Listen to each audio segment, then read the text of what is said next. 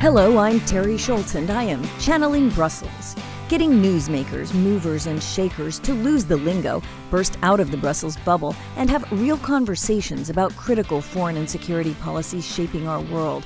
It's the rest of the story, beyond the few seconds of sound bites that make it into the news. This edition of Channeling Brussels is brought to you by the Atlantic Council. And this week, I'm so pleased to be joined by the Defense Minister of the newly renamed country of North Macedonia. As you all may know, by changing its name from the former Yugoslav Republic of Macedonia last year under what's called the Prespa Agreement, the Balkan nation was able to settle a 27-year dispute with Greece, which almost immediately resulted in an invitation to join NATO. Leaders hope an invitation to open negotiations for membership in the European Union will follow closely behind. So I've just come back from a visit to Skopje, and I saw firsthand there are many people upset about what's been sacrificed to make this deal with Greece. The name change, abandonment of symbols, and historic assumptions that meant a lot to citizens of North Macedonia.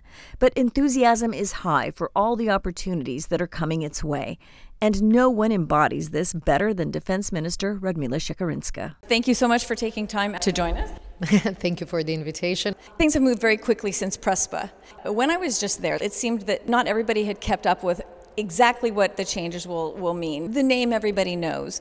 Do you feel like people are becoming more comfortable with all the other changes that will be coming along with Prespa as they are unfolding?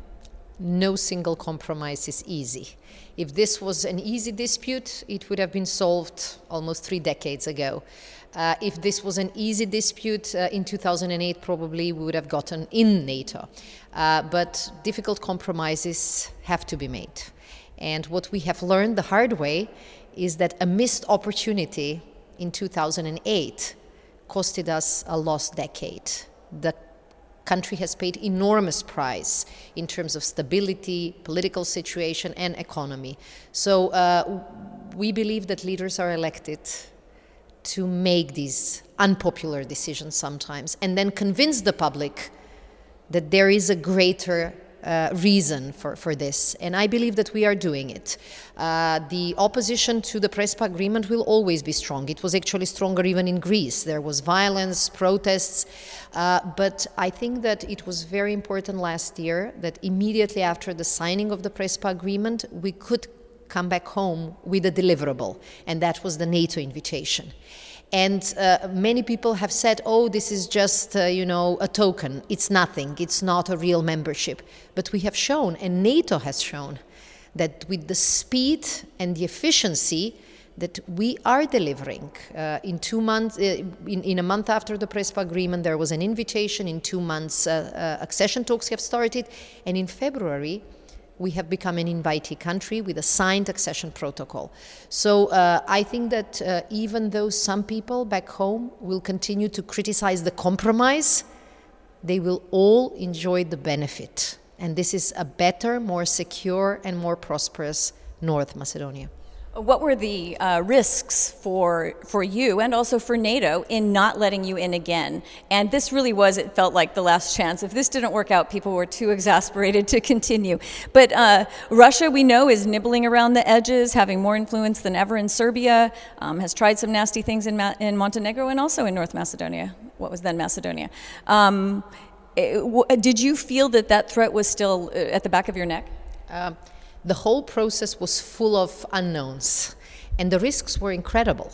We weren't certain whether the Greek government is equally committed as us. We weren't certain how these different malign influences can affect the situation both in our country but also in Greece.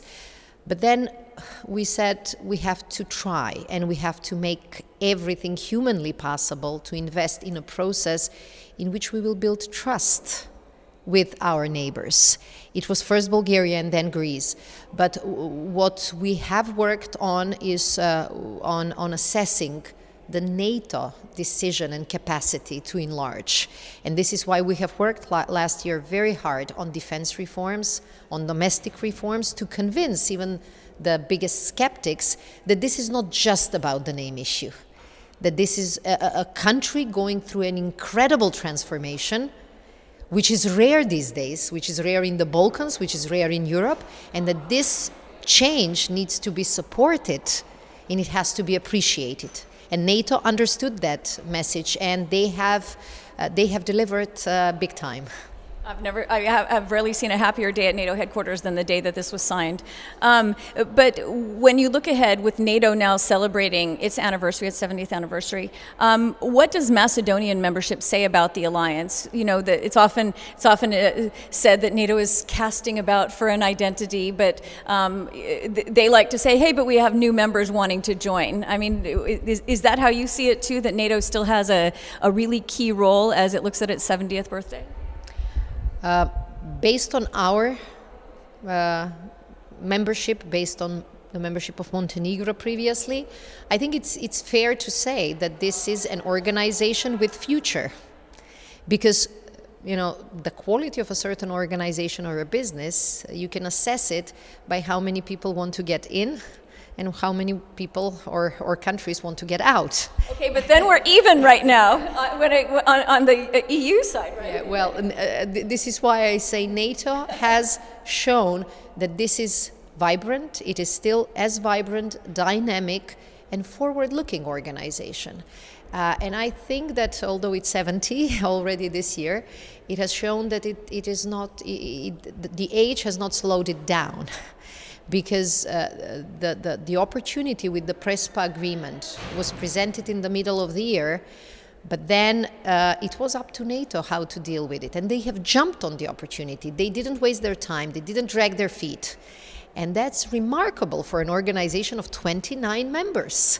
So I think that it's not just our desire to join. It's how NATO has dealt with the challenge of enlargement that shows that this is a strong, forward-looking and dynamic organization. Okay, but you're not going to be anywhere near the 2% club. And that, of course, is the magic number these days. How do you expect the United States to welcome you? I know that in the negotiations, they've been key, of course. But now you join that group of countries that gets yelled at for not spending enough. And President Trump has already made some strange comments about Montenegro. So what are you expecting there? When the Prespa agreement was still a far-fetched possibility, not even that, we started working on our strategic defense review, and we have asked the US and the UK and some of the other allies to help. And they have been really extremely important for the process of delivering a plan that will be viable, that will meet the 2% by 2024, and that will show that we are a dedicated partner that the alliance can count on. So yes, if you analyze the present numbers, they are not 2%, but you will see that North Macedonia is one of the few countries that has increased its defense spending 2 years in a row, and this will continue. What is even more important, starting from next year, we will have 20% already for modernization. This year we have increased it to 18%, but next year we will meet the 20% threshold. So in a way, for some things we need more time, but the commitment, the money, the investment is visible and there. Do you think this can be wrapped up by the summit time in December? We have heard from many allies that it would be very good in an anniversary, the 70th anniversary, to wrap it up with the 30th member. I think that many ancient civilizations believed in the power of round numbers and positive numbers. I think we should use the opportunity again. And the big lesson from our agreement with Greece, from our challenges back home, was if you have a chance, go for it. Don't stall, don't wait, don't waste time, because vacuums are dangerous these days. So we would like to focus on the process. We have asked all allies to ratify the agreement, the sooner the better. We are extremely proud that all of our neighbors have ratified it in less than a month. The number is already 8 with full ratifications. We hope that this will continue, and we know that everyone sees the benefit of this. And just a quick one on the other side of town. The European Union is not moving so quickly after Prespa. And actually, when I talked to young people in Skopje, they always mentioned, I asked about NATO, they answered about the European Union. That's what they want. They don't want to be waiting at the border outside of Schengen anymore. What can you give them to hope for on the EU side? We have always had this twin goal, EU and NATO, and we do believe that our NATO membership is important for speeding things up when it comes to the EU. Yes, EU has had its share of debates and discussions and challenges and doubts. But instead of crying and complaining that they're not delivering, we have focused even more on our own delivery of domestic reforms in the area of rule of law, anti-corruption, media, transparency. And I do believe that we have come forward with really solid arguments. The struggle is far from over. The decisions will be made in the future. But I don't think that the EU should waste the rare opportunities in its backyard. NATO delivered, NATO made the decision. The EU process is more demanding. So there is logic in, asking for more. But what we have shown is that we stick to our promises and that we deliver on them. So I do believe that the EU will be able to send these young people the signal of hope, because they are Europeans. Many of our young people have left the country in the periods of the political crisis because of lack of opportunities. They will continue to leave. So instead of, having them in some of the EU capitals, let's have the EU capitals support their prosperity in their home country. Will the EU keep its promise to you to make a decision by June? I believe in hard work, and I believe in making strong arguments for our case. This is our responsibility.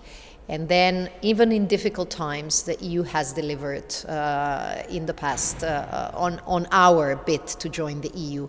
When we became a candidate country, it was a difficult situation.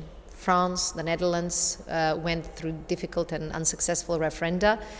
They were not too keen on making promises and extending enlargement, but they listened to our arguments. I do hope, I plead, I count on them using the opportunity to send the right signal in the rest of the Balkans and in the rest of Europe. That's a good place to end. Thanks very much. Thank you very much. That's the Defense Minister of North Macedonia, Radmila Shekarinska, speaking to me after she held meetings in Brussels with NATO and European Union officials. Many thanks to her for making time to speak with me. Thanks to the Atlantic Council, as always, for sponsoring Channeling Brussels. And thanks above all to you for listening. I'm Terry Schultz. Join me next time.